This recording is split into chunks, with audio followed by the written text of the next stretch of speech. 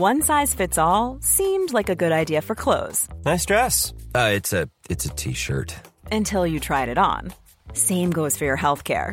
That's why United Healthcare offers a variety of flexible, budget-friendly coverage for medical, vision, dental, and more. So whether you're between jobs, coming off a parent's plan, or even missed open enrollment, you can find the plan that fits you best. Find out more about United Healthcare coverage at uh1.com. That's uh1.com.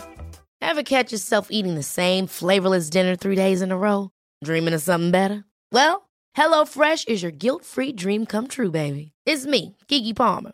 Let's wake up those taste buds with hot, juicy pecan-crusted chicken or garlic butter shrimp scampi. Hello Fresh. Stop dreaming of all the delicious possibilities and dig in at HelloFresh.com. Let's get this dinner party started.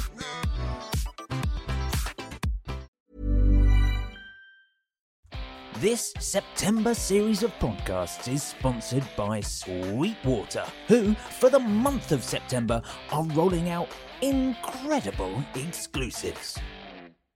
Like Fender Custom Shop GT11 Strats and Tellies and the Walrus Deep 6 Voyager combo pedal, plus major deals on coveted gear like the way huge Javelina Fuzz at a super low price while supplies last. And that's not all. September is Guitar Month and it's absolutely packed with mind-blowing giveaways, 48-month interest-free financing on many great brands and plenty of price drops, instant rebates and limited time offers that you won't want to miss out on. Did I mention that Sweetwater is now a Guinness World Record title holder? To find out more, go to sweetwater.com, stop by their YouTube, or listen to the rest of this podcast series.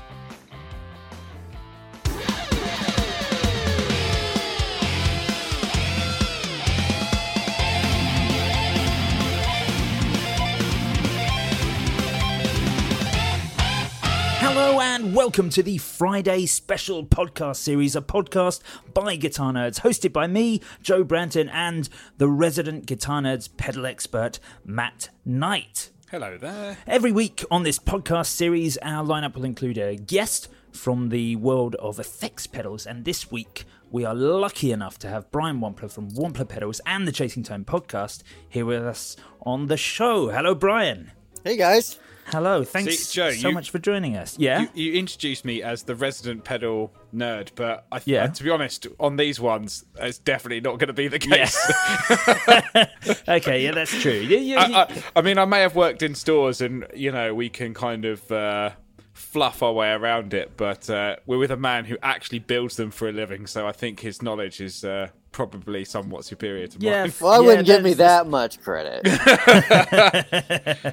Yeah, that's fair. In fact, the Friday series is normally supposed to be just me, but I have to have you here because I realise how much I'm going to be completely out of my depth if I don't have someone who knows at least something about weird effects pedals. Actually, before we get into the main thing, that actually leads me to just one quick interesting question for Brian. How much time do you actually get to, either one, go in a music store, or two, try other people's pedals? Does it take up a large portion of your day, or do you find yourself super ingrained in what you're doing most of the time? I wish I could do more things like that. That's actually one of the things that I really want to do more of this next year, is go to music stores and see what's out there. I mean, I do get to play some stuff sometimes, but it's usually if it's a pedal that I see someone talking about and I buy it. I don't really get a lot of people just sending me random pedals or anything, and I think Josh Scott holds the record on the most pedals from as far as being a pedal builder. Yeah. He seems like he has one of everything. So I do try get to play some stuff, but not as much as what you'd think. Most of the stuff that I play is things that I'm either working on or have built, or a common question people ask me is, "What's your favorite Wampler pedal?" And I honestly feel like I'm so burned out on them. That's all I play all the time. I want something else to play sometimes. Yeah. So. I'm just going to delete that question from our list of questions, by the way.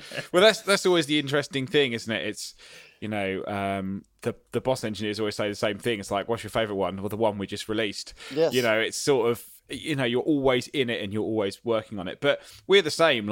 We've, as a 4-piece, I very rarely get down to Brighton to see the other guys, and we don't really get into music stores as much as we did. I mean, we've all worked in them, but it's, sometimes the rest of life takes over, and you're just like, I'm just have to stick with what I've got.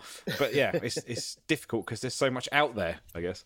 Yeah, I wish I. Yeah, I'm in an area where there's not a lot of music stores. Sweetwater is probably, I mean, it's a big store, but it's 3 hours away, so it's not really much. It's not a drive. At least not without staying all night, pretty much. That's a big old effort. 3 hours. I think of it as being tough to get a sort of 25-minute train into Brighton to go to GAC. So yeah, 3 hours is a big old chunk. But yeah, I'm guessing, leading on from what you say, not trying much stuff, that sort of feeds into what this podcast is going to be about then. Joe. Yeah, I should do that, shouldn't I? So this podcast series is sponsored by Sweetwater, and there's a very good reason for that. It's September, which means it's Guitar Month, which actually I had no idea that September was Guitar Month, despite having been doing this for 6 years or whatever. And anyway, this year Sweetwater have taken Guitar Month very seriously indeed. You've probably, listeners, seen on YouTube or heard it on Chasing Tone podcast. They've gone after the Guinness World Record for the largest functional pedal board, featuring it was over 300 pedals, 319. I think it was 319 individual stomp boxes. Yeah, 319. So and they got loads of people involved from the effects pedal world. So of course, who better to talk to about what a ridiculous undertaking than Brian Wampler, who along with Josh from JHS Pedals, Robert Keeley from Keeley Electronics, and then there was Ryan Dick from Temple Pedal Boards.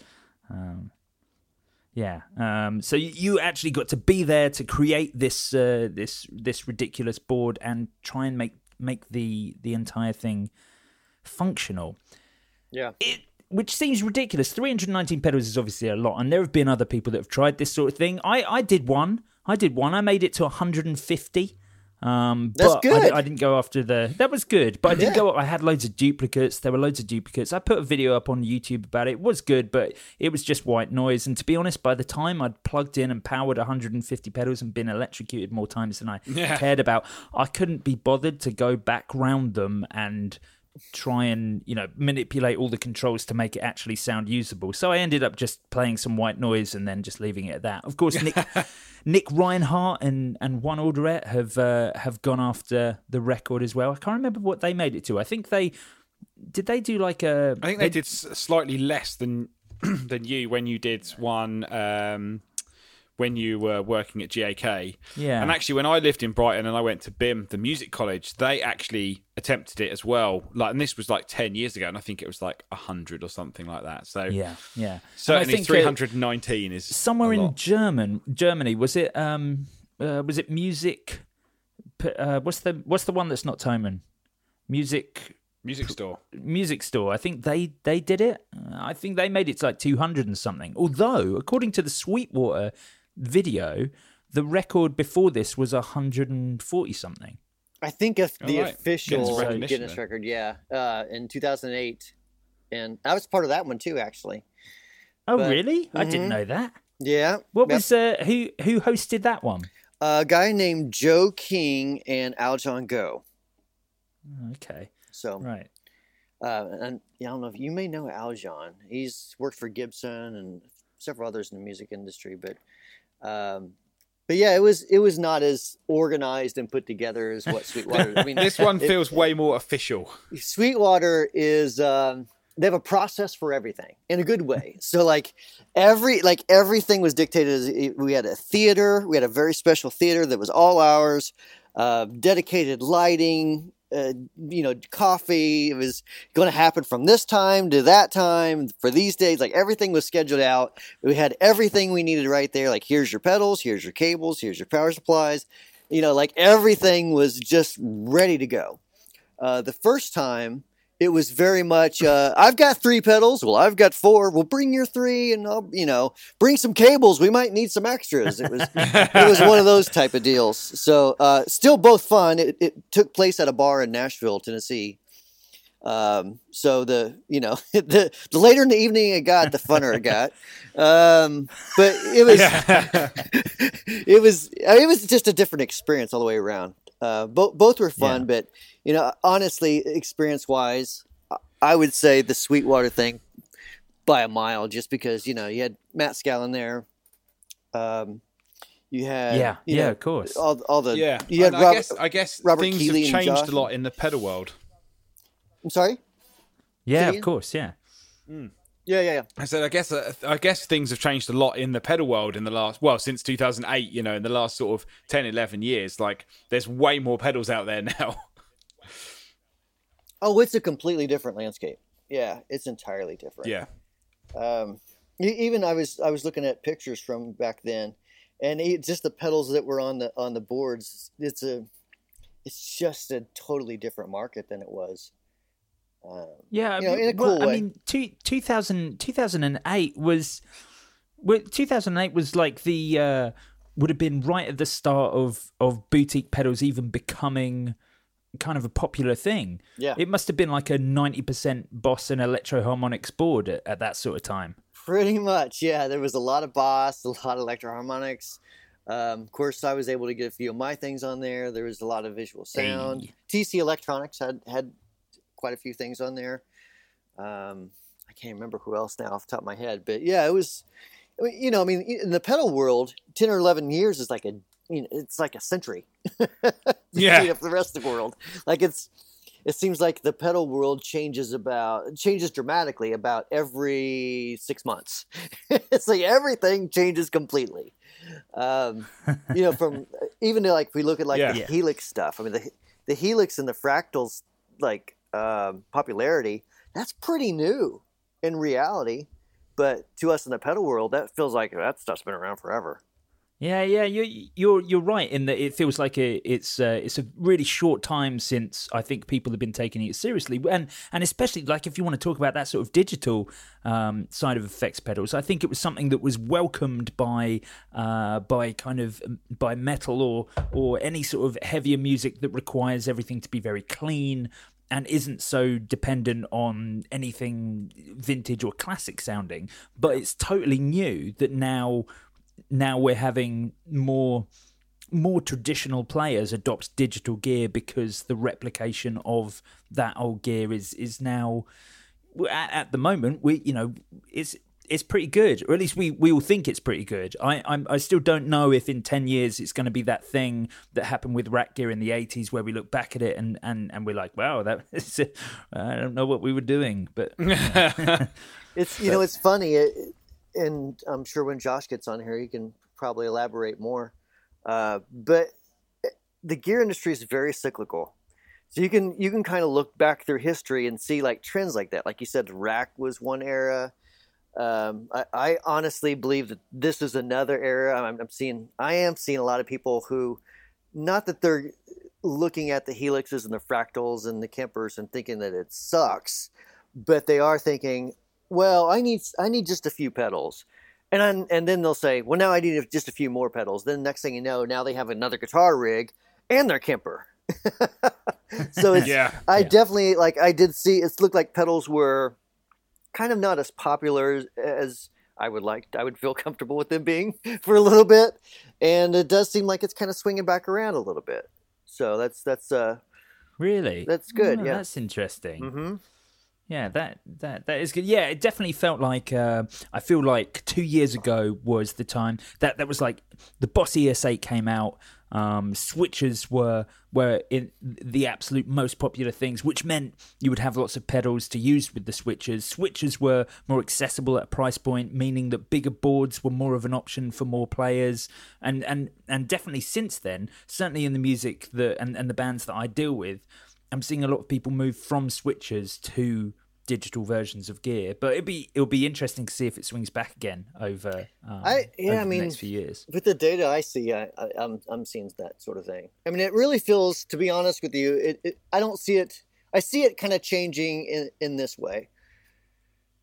We all listen to music, right? Of course we do, or we wouldn't play guitar. You have like Spotify, which you could find any song you want pretty much.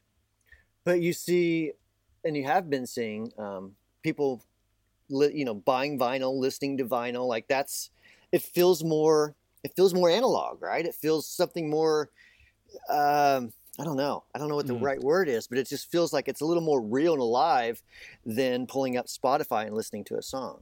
I mean, yeah, Spotify is super handy when you want to listen to something, but when you want to have a drink or maybe have a little smoke or something like that, whatever you do, and you want to listen to music, if you got a vinyl collection, you're going to pull that up.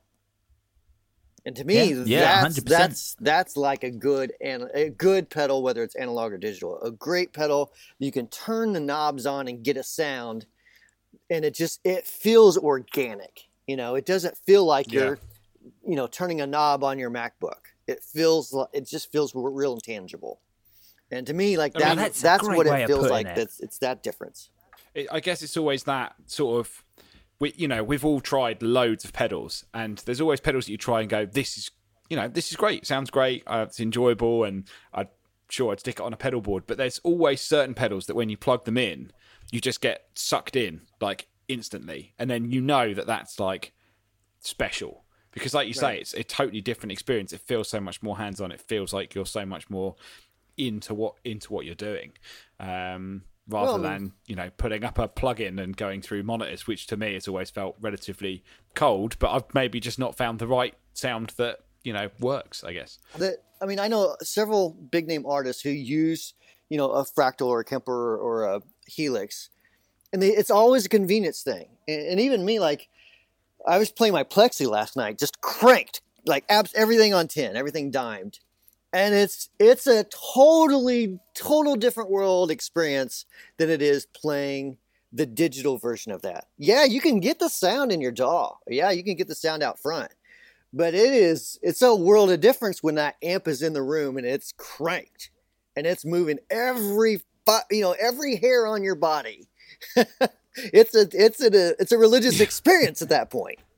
And it's you can get the definitely. Sound of it with digital, but you can't replicate the experience, I don't think. Yeah. I mean, it's rare to get to hear anything turned up full in any situation these days. Oh, who is the fellow who used to come into GAC, Matt? Gary Moore. Yeah. That fella.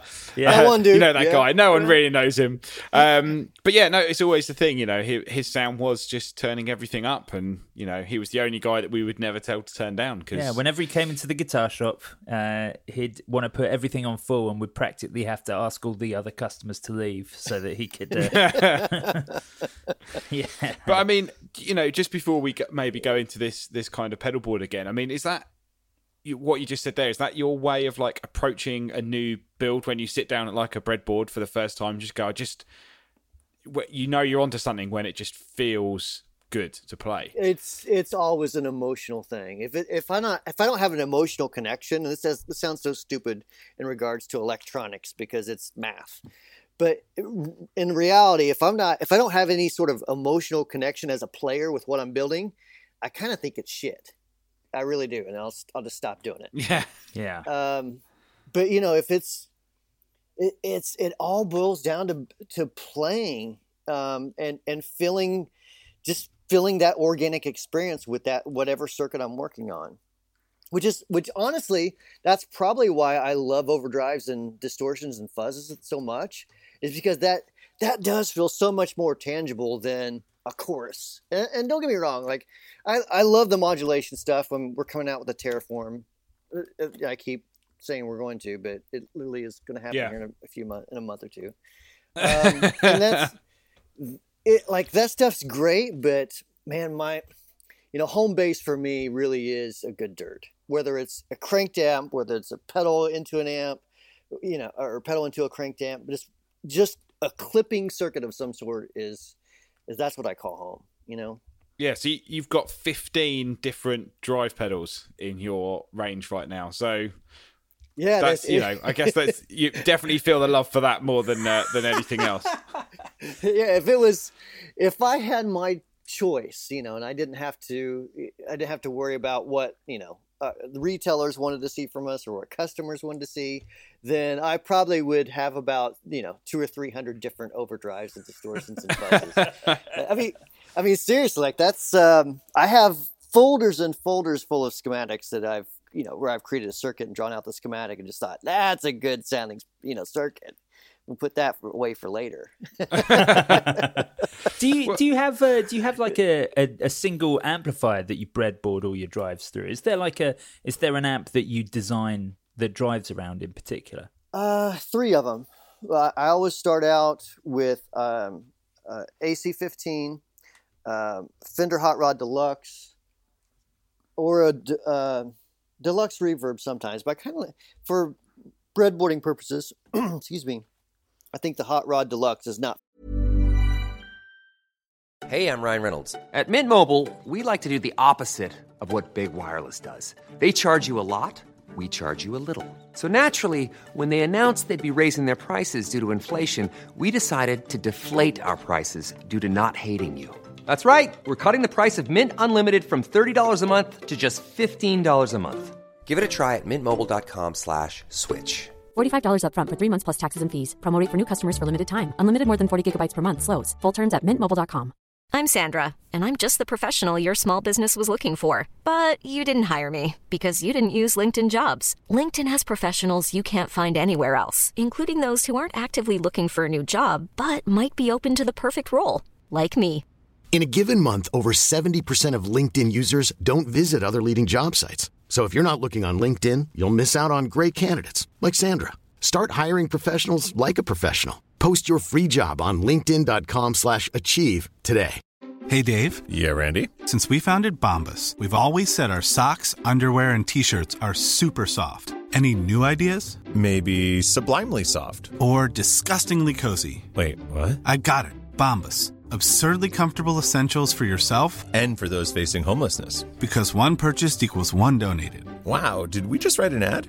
Yes. Bombas. Big comfort for everyone. Go to bombas.com/ACAST and use code ACAST for 20% off your first purchase. Forgiving in a good way. So I think it'll kind of tell you whether something's cool or not. And then Marshall. Right. I think you got to have, to me, like those are like the 3 types of amps that everything else is a derivative from in some way. Sure. Yeah. That sounds like you're hitting all major bases for your sort of standard vintage-ish amps. I do have a bunch of other amps that, as it's progressing, I'll plug in and say, okay, what's it sound like through this Mesa Boogie Lone Star? What's it sound like to this PV Classic 30? So, I still want to make sure it's working with all those amps. But, when I start out, it's basically the 3 food groups, the Marshall, Vox, and Fender. Well, I guess the thing is, if you stray too far, you start, I'm just going to design this pedal through my sort of Dumble Overdrive Special. You're sort of really tailoring it. I mean, you have to obviously love the pedal yourself, but at the same time, you've got to think about 90% of your customer base that's actually going to go home and plug it into a Marshall or a Fender or a Vox. That's exactly what you got to think, yeah. And the thing is, especially if you're the type of person that is really into like building your own stuff, whether it's pedals or whatever, I think you have a tendency to, generally if you build pedals, you also build amps. So I've seen a lot of people have a tendency to use their home-built amp while they're creating something. And while I get it, like that's fun and cool, but nobody else has that amp. So maybe that pedal sounds great through that that home built amp, but it might sound like complete ass through your Hot Rod Deluxe or your Bluetooth Junior. Wait, actually, this made me think of a question when I was on my way back. I mean, have you ever?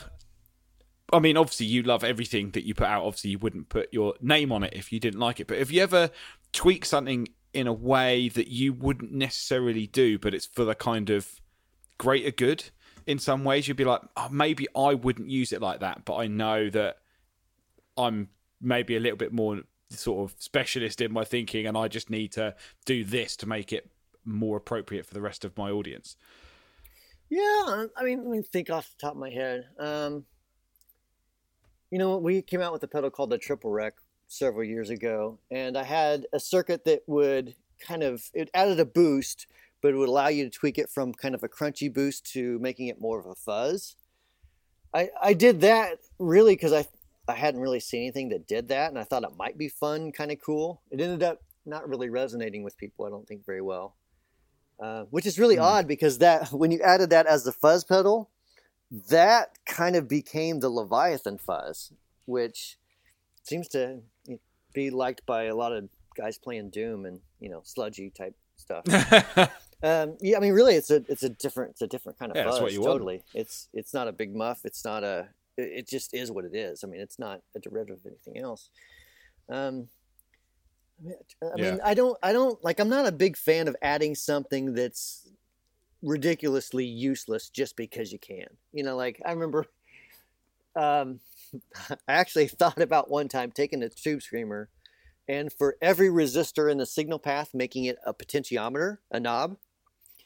And that's not very useful to the majority of people, but it's fun if you're a dork like me and you just like turning knobs and seeing what happens. So I mean, there's those sort of things. But you just really want to be able to tweak every single. Yeah, like I love that sort of thing.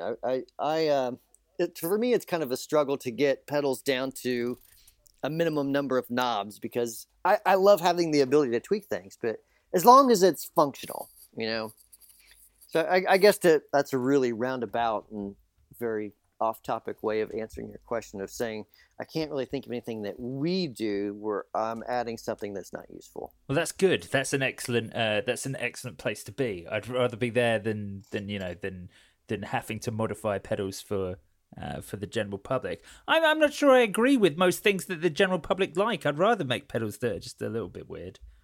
Yeah. Yeah, I guess you've got to start somewhere. The making pedals for a living is radically different than making them for yourself. I remember, I think it's like DIY, not DIY stomp boxes. Maybe it's freestompboxes.com or org or one of those DIY sites. I've seen several people talk about, I've been building my pedals. I'm thinking about starting a pedal business. And then a few months later is I can't sell my pedals. And the answer is always the same. Like it's one thing building pedals. It's a whole different thing selling pedals. Because at the end of the day, I mean, if you're selling pedals, it's a lot like writing. It really is a lot like writing music for people to digest. So, I don't know. Maybe you're the Foo Fighters, and you have this type of music that you like to listen to when you're in your car and you're driving down the road, but that's not necessarily the same thing that people want to hear you play when they go watch you live. I mean, think of the most famous band you can think of that's been around for some time. And more than likely, whenever you see them, you want to hear their hits that they were, their hits that they did 20 years ago that was great. But let me think of an example. Okay, so Aerosmith, for example. I bet you, and I haven't asked anyone in Aerosmith, but I'm betting you that whenever they play their classics like Dream On or Walk This Way, they probably could literally fall asleep and still play it. Like it's not, they're just like they don't get in the car and put that song in, on the radio. That's not what they want to listen to, But that's what everyone else wants to hear when they go see Aerosmith.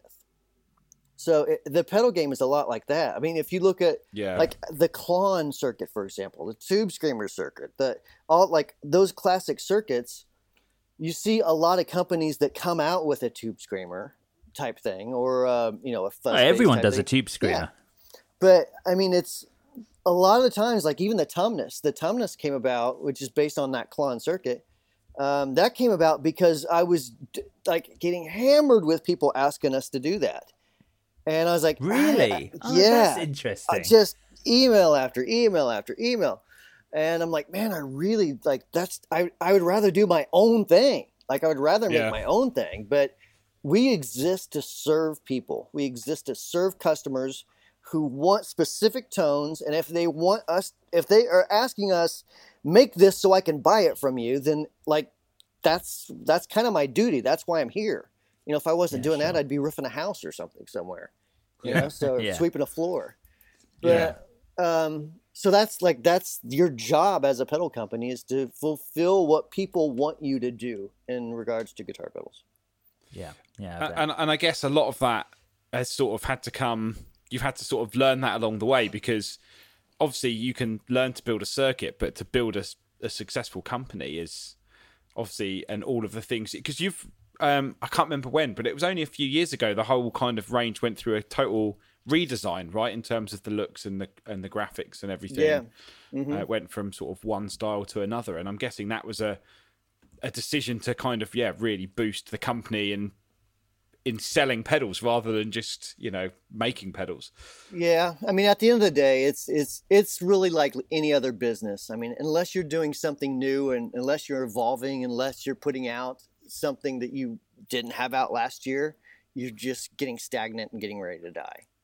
Yeah. You know, and as much as people don't want to admit it, I mean, that really is the truth of what drives the pedal market, is the new stuff coming out that people want, right? I mean, like, for example, like we've discontinued the triple rec. Now, I love it when people do buy that used on the used market. I mean, it's awesome that people love it. But if my entire ability to live and feed my family depended on that, I'd have to find another job, because, you know, you can't buy it from us. Yeah. And, you know, you can only buy it on the used market, and that's great. But in order for me to feed my family, we had to come out with something new that people want, you know? Yeah. I don't know. It's definitely fun, and it definitely is something that I'm passionate about. But it's something that, like, it's like making a record. You got to be mindful of what people want you to do. So as much as I want to put out that tube screamer that has 45 knobs, it's probably not going to be out. No, I'm totally down with that. Yeah. Now we should talk. We should talk a little bit more about the Sweetwater event, because we're actually believe it or not, guys, we're coming up for time on this podcast already. But I wanted to talk about. I do have a tendency to ramble. Sorry.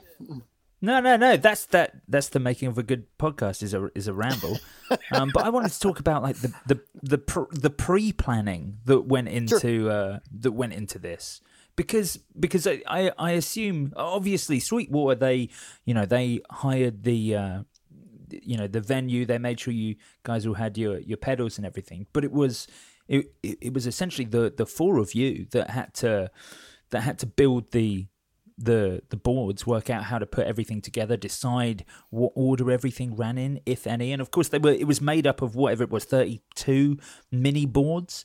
32 or 34, how did you guys sit down and go about 32, 34, something like that? Yeah. How did you guys go about actually sitting down and working out how you were going to do this? Because everything seemed very organized.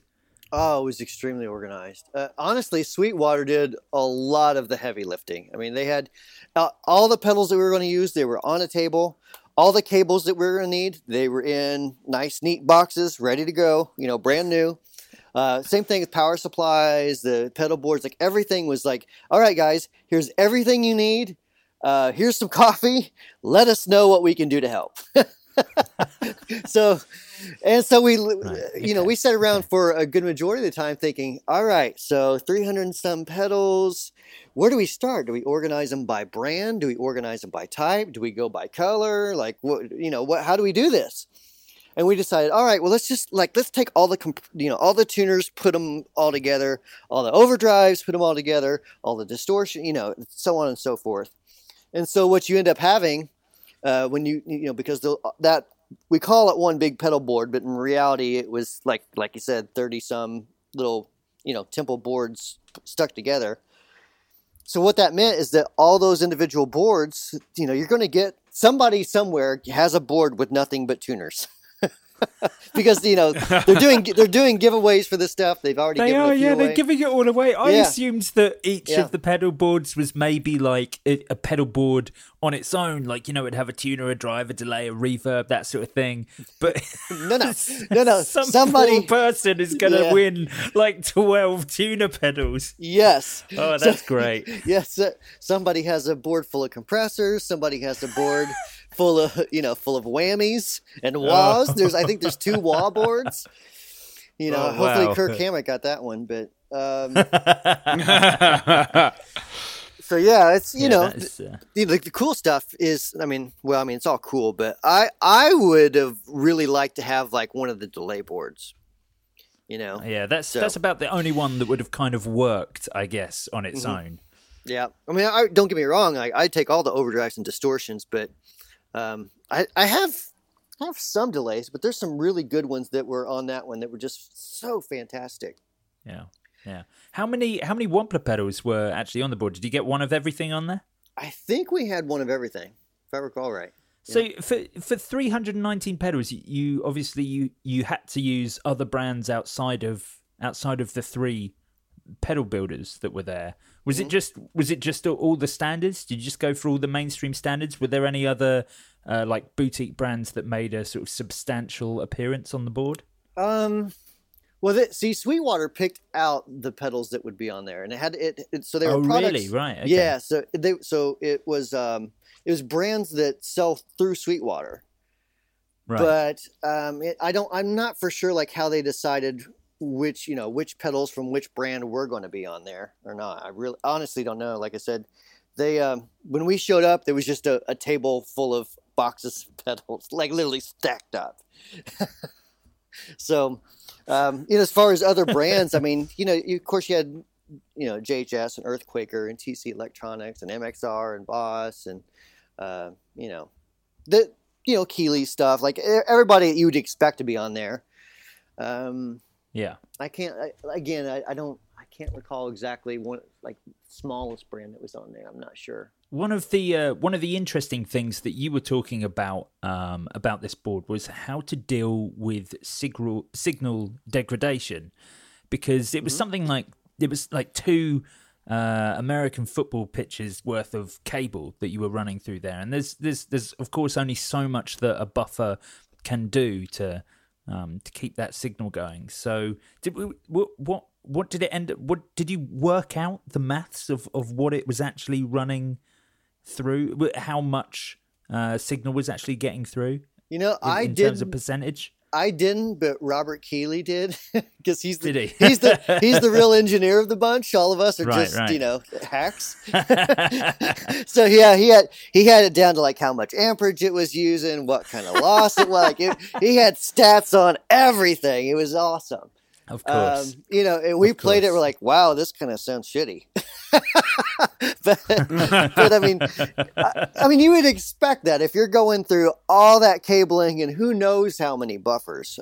I really don't even know. And each buffer, you're going to lose a little bit of signal. You're going to add a little bit of noise.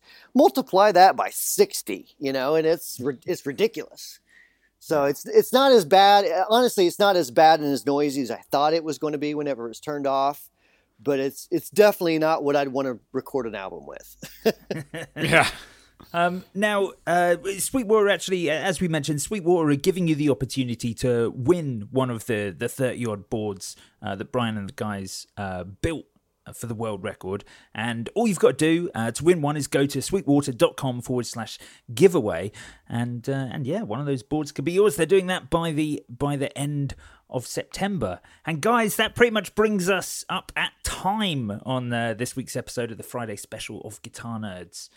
Thanks very much for listening, and thank you very much, Brian, for coming on the podcast with us this week. Obviously, we've both been running podcasts for years, and it's really nice to actually get to podcast with you. Yeah, it's a lot of fun. I was going to say it'd be really nice to get you on a full episode to maybe just geek out a little bit more just about Wampler and pedal building, and talk about the early days, as I was saying before we started, obviously.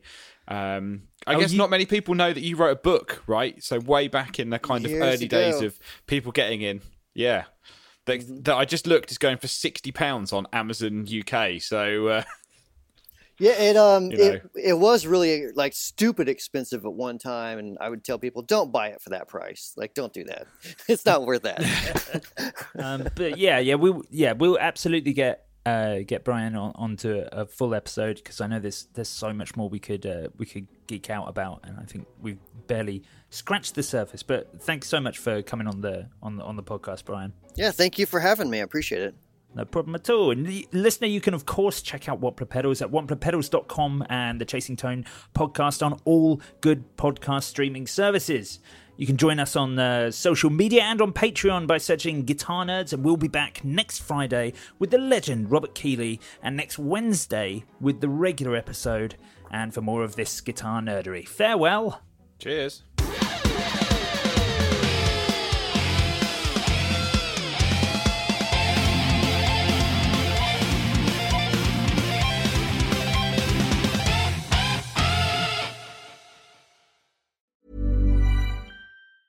Ever catch yourself eating the same flavorless dinner 3 days in a row?